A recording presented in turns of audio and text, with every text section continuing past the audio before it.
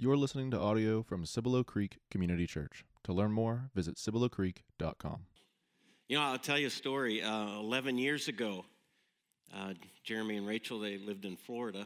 They were serving a church there, and Jeremy sent an application for an opening that we had. And so we eventually brought him and Rachel out to spend a weekend with us and lead in a service. And at the time, we were looking at a couple of different potential worship leaders. And it was interesting in the interviewing process, we were focused on Jeremy and his abilities and his skills, his talents. And then Rachel sang that Sunday, and we're like, we're done.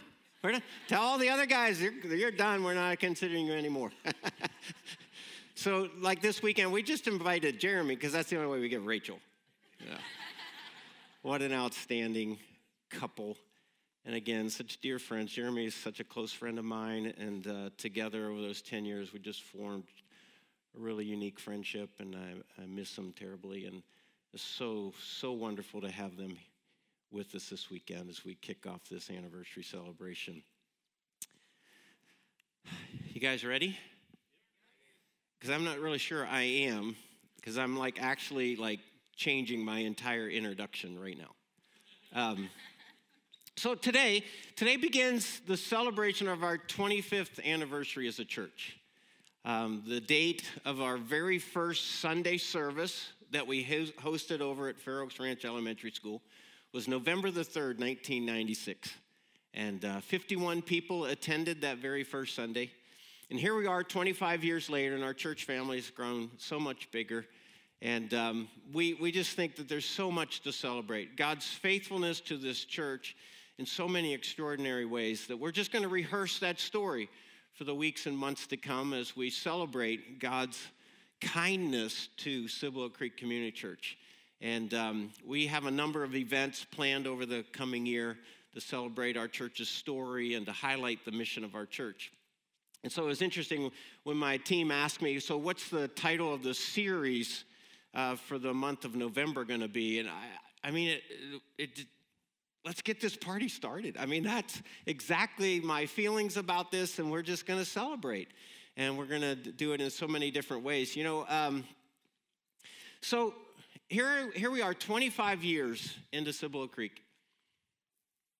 And I have now met a challenge unlike any other challenge that I've had in the 25 years. That I'm facing something right now that I don't even really know for sure I know how to navigate my way through. For the first time in 25 years, I feel like I'm pastoring 4 congregations. That me and our other pastors and our staff team were trying to figure out, we've never had to do this before. So we have these 4 different congregations. In some sense, it really is that real. We have this on-campus congregation. Those of you who are choosing to come and participate in-house here at the church, and whether that's services or Bible studies or prayer gatherings or serving opportunities, you're here with us in person, and we're trying to shepherd you well. We're trying to provide for you and serve you in the way that you deserve. But for the first time in the life of our church, we also have this growing congregation that gathers together online with us.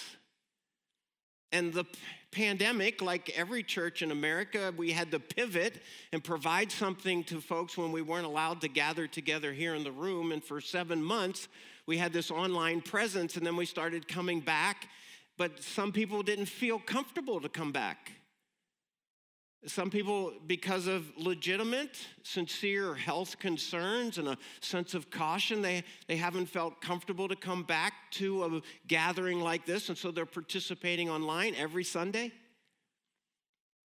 And then, just like every other church in America, Cibolo Creek's recognizing that some people, in response to the pandemic, they found out that, well, it's just a little bit more comfortable, a little bit more convenient for me to watch from home.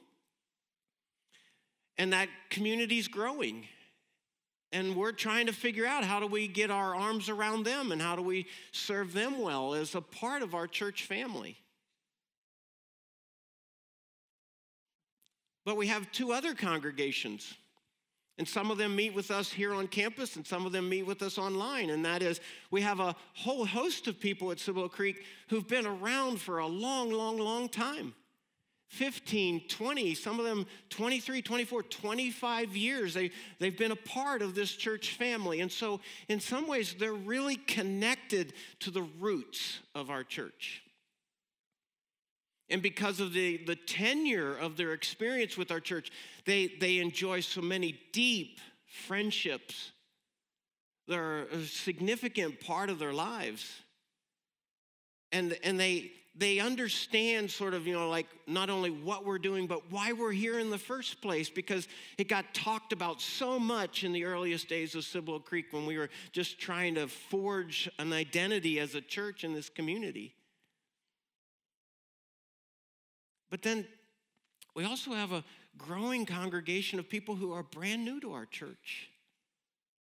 A year, 2 years, 3 years, 5 years, and you throw in a pandemic that's essentially lasted 2 years. And so we have a lot of people who are new to Cibolo Creek, and so they don't feel quite as connected. They don't feel quite as connected to our history. They don't feel quite as connected to our congregation. They don't feel like they understand everything about our church, but they enjoy our church. They're coming to our church, but they don't necessarily feel like they're a part of our church. They're still trying to figure that out. And some of them are taking the initiative and they're stepping into serving opportunities because they're recognizing that's a way to meet people and start building friendships. And so in some sense, me and our staff, we're trying to figure out, how do we serve 4 different groups of people?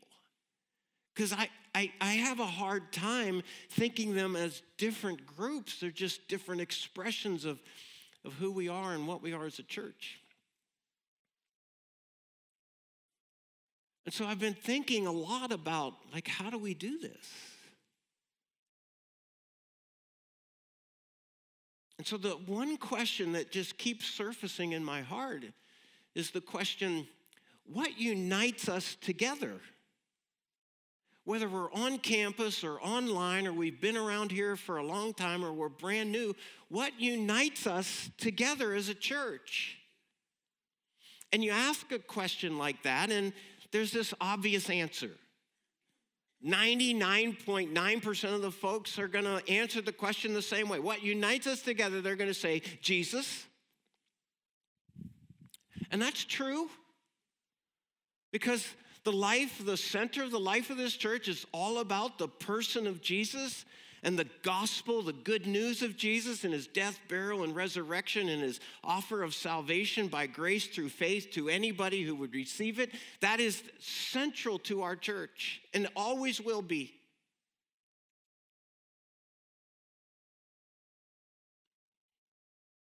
It reminds me of that little boy in Sunday school. The Sunday school teacher asked the class, "What's gray, has a bushy tail, and likes to eat acorns?" And the kids all looked at each other, and one little boy put his hand up sheepishly and said, "It sounds like a squirrel, but I'm going to go ahead and say Jesus, because that seems like that's always the right answer at church, right?"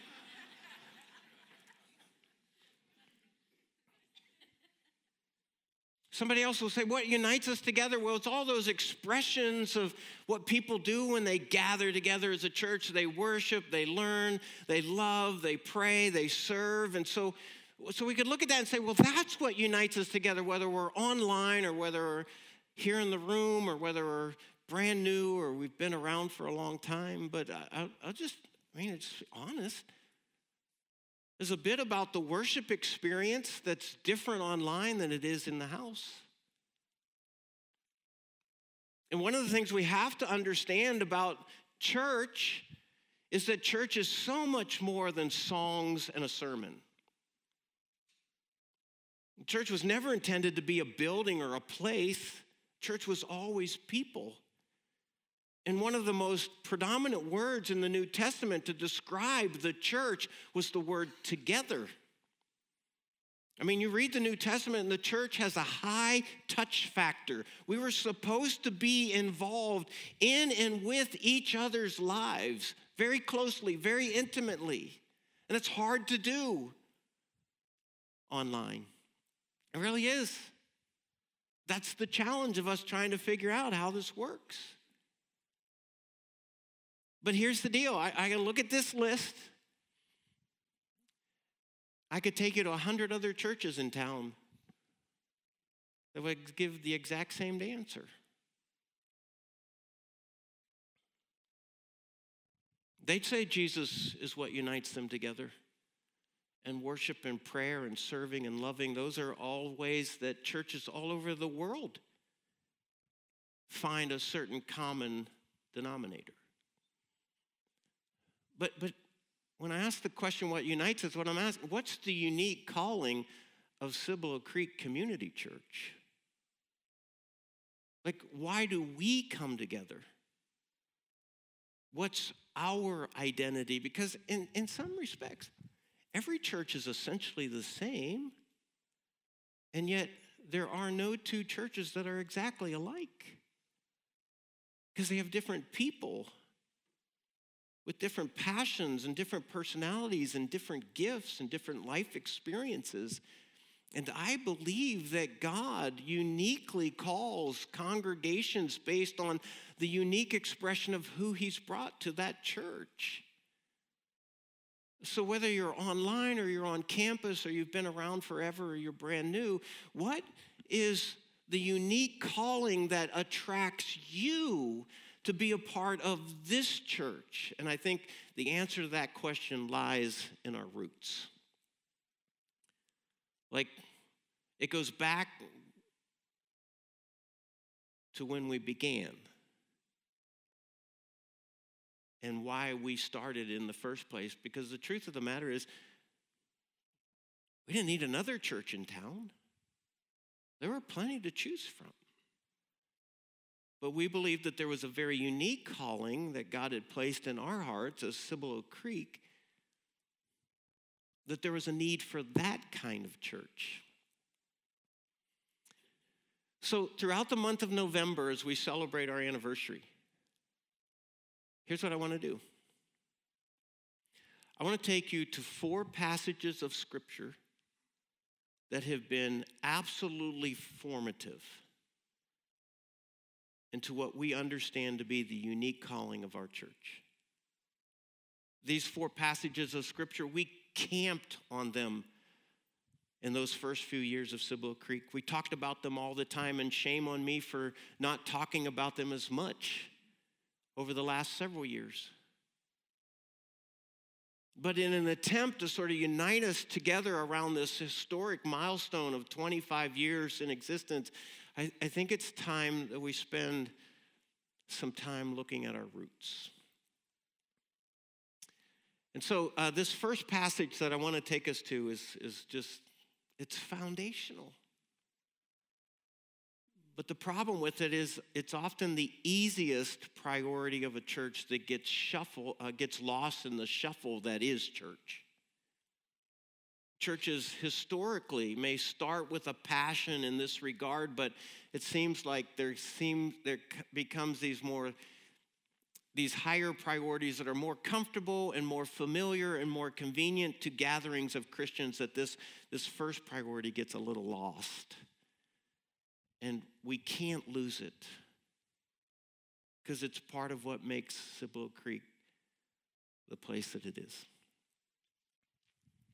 You know, I've heard this passage of Scripture 100 times since I was a kid growing up in my Baptist church. In fact, I'm old enough. There we go. I'm old enough to remember the Sunday school teacher using these little cutout characters on a flannel board. Yeah, wow, thank you. Yeah. Some of you are, what's a flannel board? Yeah, that's how old we are. So I've heard this passage of Scripture so many times in my life, but I'll just tell you, there's a time that I remember hearing it that changed my life. I was in my late 20s. I was at a conference in Chicago, Illinois. and I heard this passage taught, and the trajectory of my entire life changed. My understanding of what it meant to be a pastor and my understanding of what it meant to be a church was transformed. And we can talk about calling. This, in many ways, served as a calling in my life. And so it's hard for me to lead from a place that doesn't just cherish this particular passage of Scripture and what it's about. So, passage we find is in Luke chapter 15. Here's the context. Now the tax collectors and sinners, they were all gathering around to hear Jesus. But the Pharisees, these are the religious bigwigs of Jesus' day, the Pharisees and the teachers of the law, the people who knew the Jewish scriptures, they were muttering, this man welcomes sinners and he eats with them. Now, a couple things about this phrase, tax collectors and sinners, this was actually kind of like a derogatory term back in Jesus' day. I was trying to think of like what would be a parallel if we were trying to describe like the worst group of people that we could imagine. It would be like us saying, oh, well, those are drug dealers and gangbangers.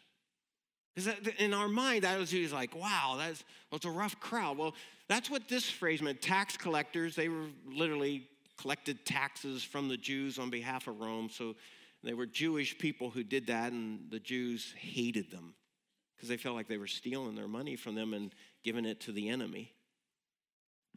And then sinners was just this overarching umbrella term for like the worst of the worst.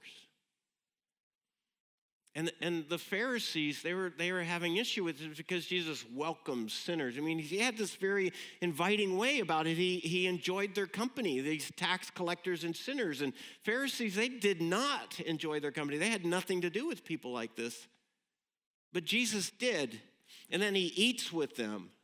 And that in that culture, to eat with someone was a demonstration of friendship and a certain social intimacy that you really liked somebody. And here's Jesus eating with and welcoming the worst of the worst. And so we see some interesting things in the Gospels, fascinating things really, about Jesus. And here's a couple of them that I just want to point out. Jesus liked people who were nothing like him. That's what separated him so far from like the Pharisees and the teachers of the law. Jesus liked people who were nothing like him. And then another interesting observation from the Gospels is that people who were nothing like Jesus liked Jesus. He just had a way about him. And we can just sort of imagine what was that way. Well, evidently he was warm and he was accepting and he was respectful. And he was understanding, and he was kind and compassionate toward people that other religious leaders wouldn't receive so warmly. And so here's just the general truth. Jesus never met a sinner he didn't like. And that was such a curveball in his culture for rabbis. So Jesus never met a sinner he didn't like, but truth be told, he did meet a few religious types who got on his nerves from time to time. There's a lesson there for us churchgoers. So among the religious leaders who were watching Jesus hang out with these types, there was this discussion going on about like who mattered the most to God, and why would Jesus, who claims to be God, hang out with people like this? And so Jesus ends up telling 3 parables, one right after another. And there's no record in the Gospels where Jesus does that ever again, where he tells 3 parables right in a row. And I think the reason why he chose to tell 3 parables right in a row is he's wanting to make sure that the Pharisees have absolutely no doubt about what he's trying to say. It's like, guys, just in case you miss it on the first parable, I'm going to tell a second one. And if you don't get it by the second one, then the third one should really drive the point home about who matters the most to me. So, read the passage. Then Jesus told him this parable. Let's imagine, suppose one of you has 100 sheep, but you lose one of them. Doesn't this shepherd, doesn't he leave the 99 in the open country and go after the lost sheep until he finds it? And when he finds it, he joyfully puts it on his shoulders and he goes home. And then he calls his friends and his neighbors together and he says, rejoice with me, I've found my lost sheep. Now that's extraordinary in the respect that he had 99. Oh, he lost one. But not to this shepherd. That one mattered. I tell you, Jesus says, I tell you that in the same way, just like a shepherd rejoices in finding the one lost sheep, in the same way, there's more. Now, listen to this language. This is very important. He says there is more rejoicing, qualitative, more rejoicing in heaven over one sinner who repents than over 99 righteous people who don't need to repent. Then Jesus continues. Okay, let's imagine like a woman has 10 silver coins and she loses one. Maybe the inference is she doesn't have much to begin with, so to lose one coin, it matters. She has 10 silver coins, she loses one. Doesn't she light a lamp, sweep the house, search carefully until she finds it? And when she finds it, she calls together her friends and neighbors together and says, rejoice with me, I've found my lost coin. And Jesus, in the same way, just like that woman gets so excited about finding her lost coin, in the same way, I tell you, there's rejoicing in the presence of the angels of God over one sinner who repents. Third story. Little different, and yet the same. Jesus continued. Now imagine that there was a man and he had 2 sons. And the younger one said to his father, Father, give me my share of the estate, my inheritance that I have coming to me. And so he divided his property between them because he had 2 sons. And not long after that, the younger son got together all that he had, threw it in a duffel bag, threw it over his shoulder. He set off for a distant country. And there he squandered his dad's inheritance that had become his in wild living. And after he had spent everything, there was a severe famine in the whole country, and he began to be in need. So he went and he hired himself out to a citizen of that country. And that citizen sent him to the fields to feed pigs. This is how desperate he was. He longed to fill his stomach with the pods that the pigs were eating, but no one gave him anything. And when he came to his senses, like when he's sort of like, what in the world am I doing? What have I done? Look at the mess I've made. He came to his senses and he said, man, how many of my father's hired servants have food to spare? Like they have seconds. And I'm here starving to death? I know what I'll do. I'll set out. I'll go back to my father, and here's what I'm going to say to him. Dad, I've sinned. I've done wrong against heaven and against you. I'm no longer worthy to be called your son. I get that. Would you just make me like one of your hired servants? Just hire me out. And so he got up and he went to his father. But while he was still a long way off, his father saw him. Now, why would his father see him, except that every day he stood in his field looking to the horizons in the hope that his son would come home? Because that was his heart. His father saw him and he was filled with compassion for him, not anger. He was filled with compassion for him, and so he ran to his son, and Jewish dads never run in public. It's beneath them. But this father was so filled with compassion, so excited, so energized by the sight of his son on the horizon. He ran to his son and he threw his arms around him and he kissed him. And the son started into his prepared speech, Dad, I've sinned against heaven and I've sinned against you. I'm no longer worthy to be called your son. Would you just, but his father said to his servants, quick, didn't even let him finish his speech. Didn't even let him grovel in some sort of repentance. Didn't even let him sort of, apologize. No, the father said, quick, to the servants, quick, bring the best robes and put it on him. Put a ring on his finger and sandals on his feet. Bring the fatted calf and kill it. We're going to have a barbecue. Let's have a feast. Let's celebrate. For this son of mine, he was dead, but he's alive again. He was lost. He was so far away, but now he's found. So they began to celebrate. So it's interesting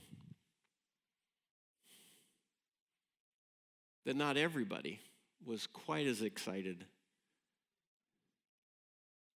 about the lost son who had returned. You see, he had an older brother. He had stayed home.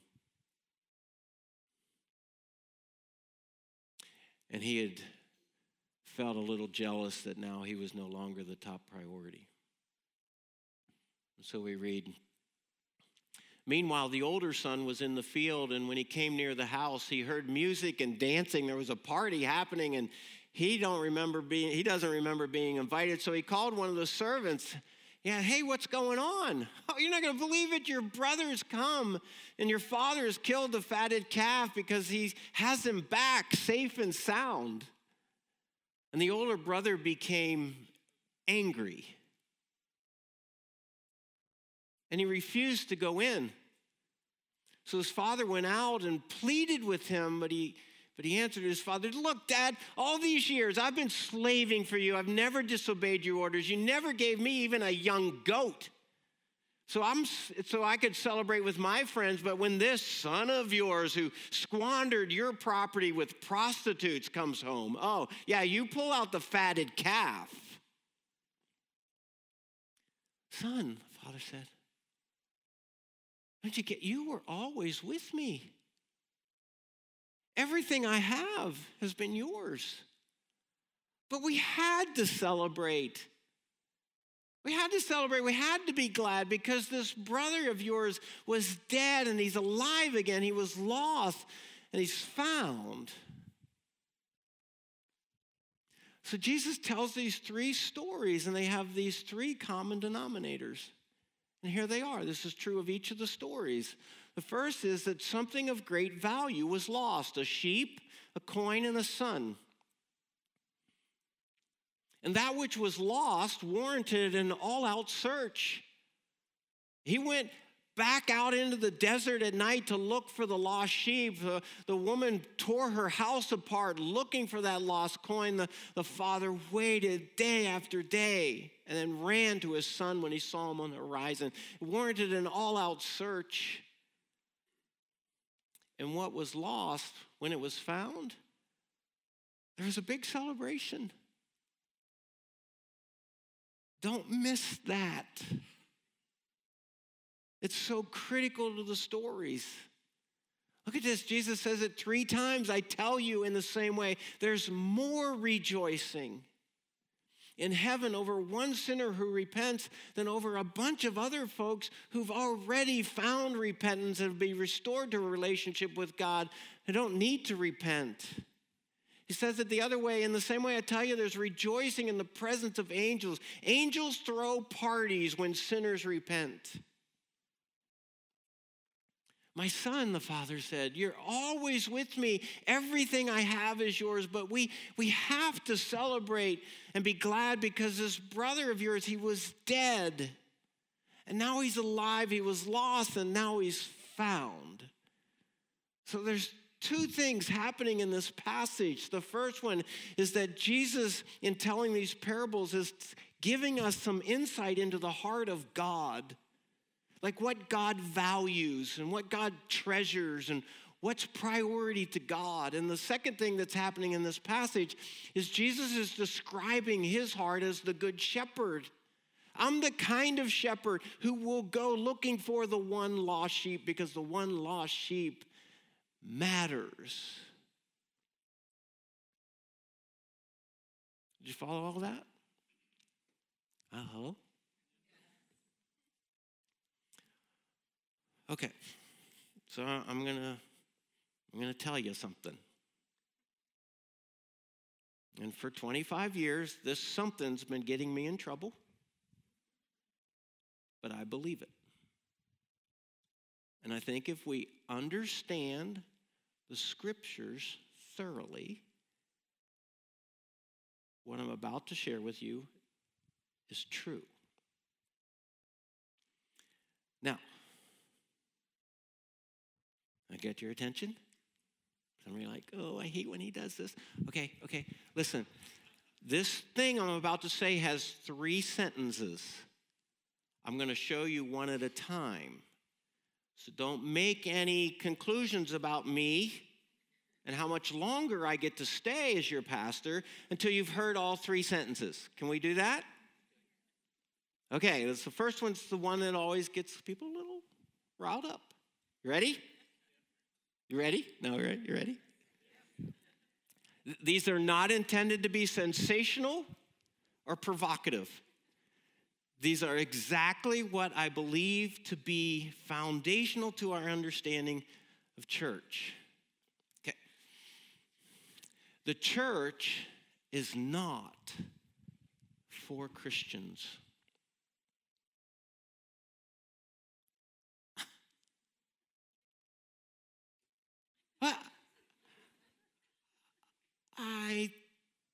That's where I go to worship. And that's where I get my Bible studies. And that's where people pray for me. That's where people help me when I have needs. It's for me. It's not.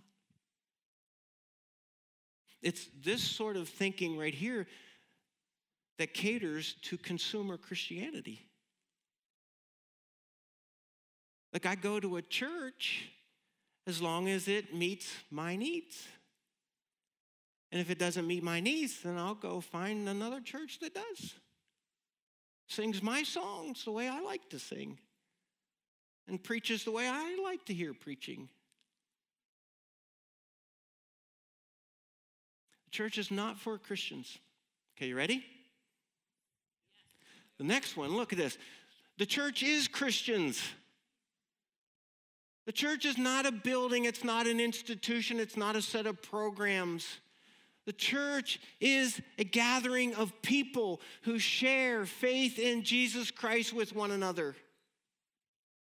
That's what a church is. Church is a community of people who share faith in Jesus Christ as their Lord and their Savior. That's what brings them together. What we've seen throughout all of history and what we see in the world today, there's the church, big C, capital C. Every person who's placed their faith in Jesus Christ is a part of the church. But what the church has been doing for all of history is that as Christians who believe in Jesus Christ live in certain locations, certain regions, certain towns and cities and suburbs, they find each other and they band together to become a family for each other and with each other, and that becomes a local church. But nothing changes. The church is Christians. The church is not for Christians. The church is Christians. You ready? Part 3. Then you can make your conclusions. You ready? The church exists for Christ. It's his church. We're his people. He redeemed us for his purposes, his priorities, his passions, his power. It's all about what Jesus intends to do through his people called the church. It exists for Christ. So the question a church has to ask is not what's in it for me, but what did Jesus intend for me to do as a member of the body of Christ, the church? You, me, have to ask the question, what is it that my Savior and my Lord is asking of me, who's been the recipient of God's outrageous grace? I was lost and now I'm found. I was dead in my sins, but now I'm alive. So the church, the family of faith throughout the world expressed in local gatherings of Christ followers, the church exists to do the will of Jesus as ambassadors of the kingdom of God on earth. That's what the church is to do. Why? Because that's what Jesus did. Jesus tells us in Luke chapter 9, I came to seek and to save the lost. That was number one on my priority list. I came looking for lost people to help them find God. Jesus gave the church instructions, go into all the world. Go into all the world and tell the gospel to everybody. That's what I'm asking you as my disciples to do. Look at this, Acts chapter 1. Jesus in his last instructions to his followers, you will be my witnesses. Let's start at home in Jerusalem where we are, Judea, Samaria, the larger region around us, and then we'll find our ways into the ends of the earth. But please start at home by being my witnesses. The Apostle Paul writes to the church at Corinth, for Christ's love compels us. There's nothing else we do. We are therefore Christ's spokespeople. We're his representatives on earth. We're his ambassadors. Look at this. This is amazing language. The language as though God were making his appeal through us. God's making an appeal, and he's decided to do it through Christians, the church, as though God were making his appeal through us. And so here's the deal. We implore you, whatever do on Christ's behalf, be reconciled to God. Don't go through your entire life without being reconciled to God. It's so urgent. It's so important. You are dead, but you can be alive. You are lost, but you can be found. We implore you, be reconciled to God, because here's the wonderful message. God made Christ, who had no sin, to be sin for us, so that in him we might become the righteousness of God. God arranged that Christ would take our sin, and then he would bestow on us his righteousness. And he's saying, church, tell everybody about that. That's why you exist.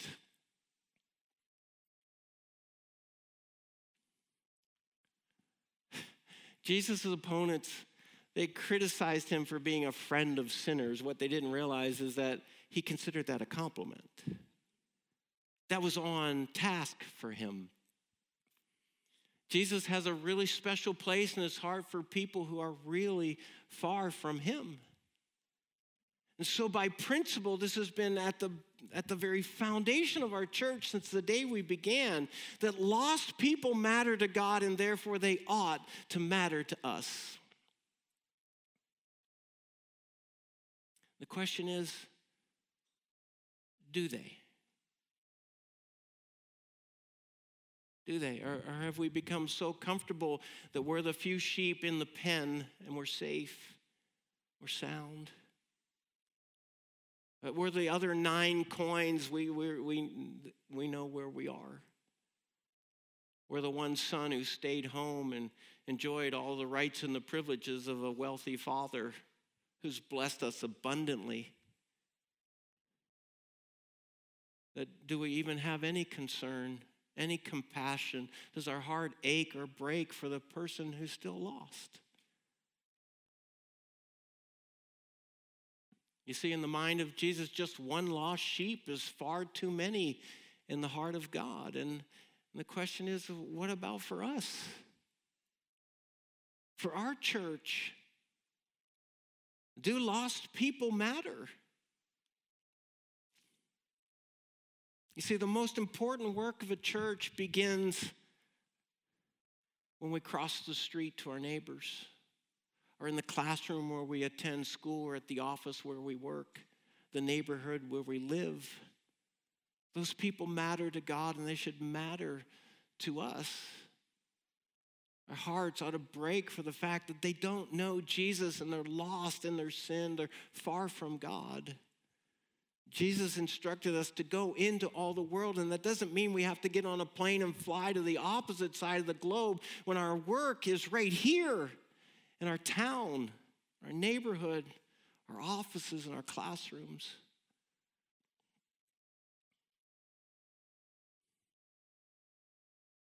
That's what unites us together.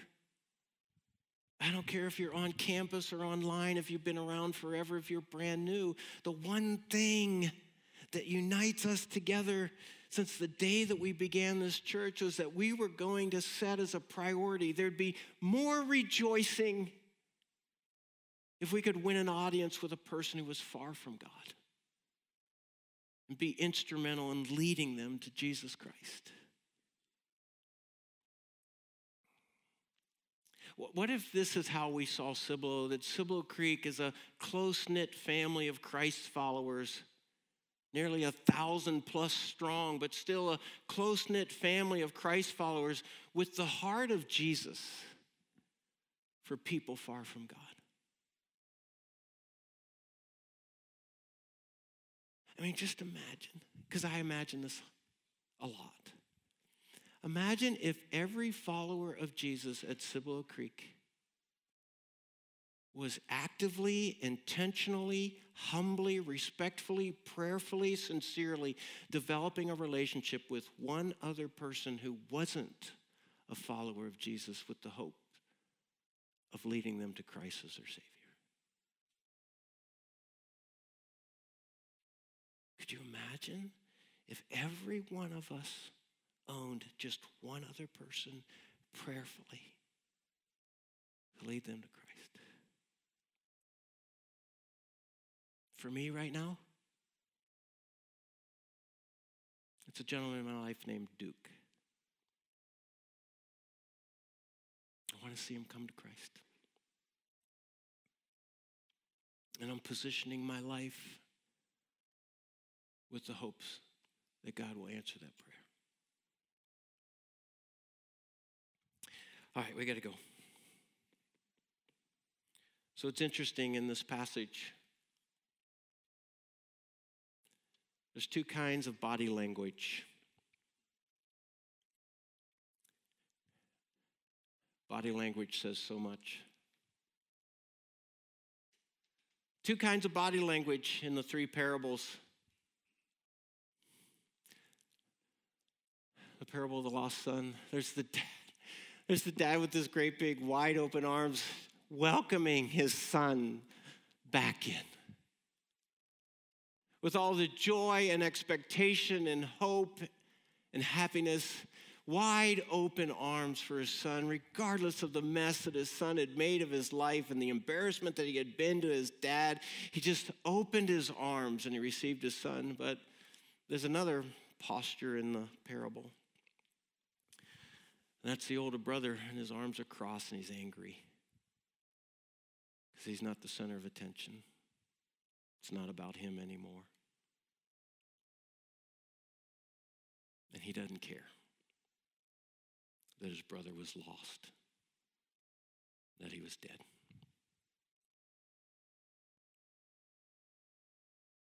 Folks, I'll just tell you, I want us to be a church, wide open arms.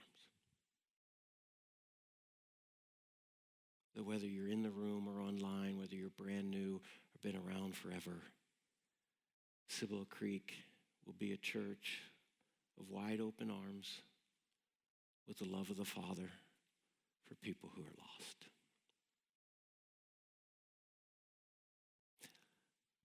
Let that be what unites us together. Let me ask you to stand together. Let me pray for you.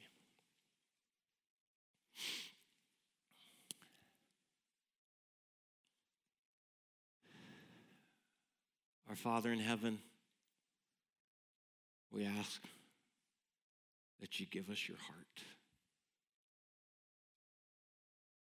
That of all the things that we know and discover about your Son, Jesus, in all of our Bible studies and worship services, I pray, Father, that we will not miss the one thing that mattered the most to him, that brought him from heaven to this earth. He came to go looking for people who are lost. May the heart of Jesus thrive in this church. I pray and ask in the name of Christ, our Lord and our Savior. Amen. All right, gang, have a great week. See you next Sunday.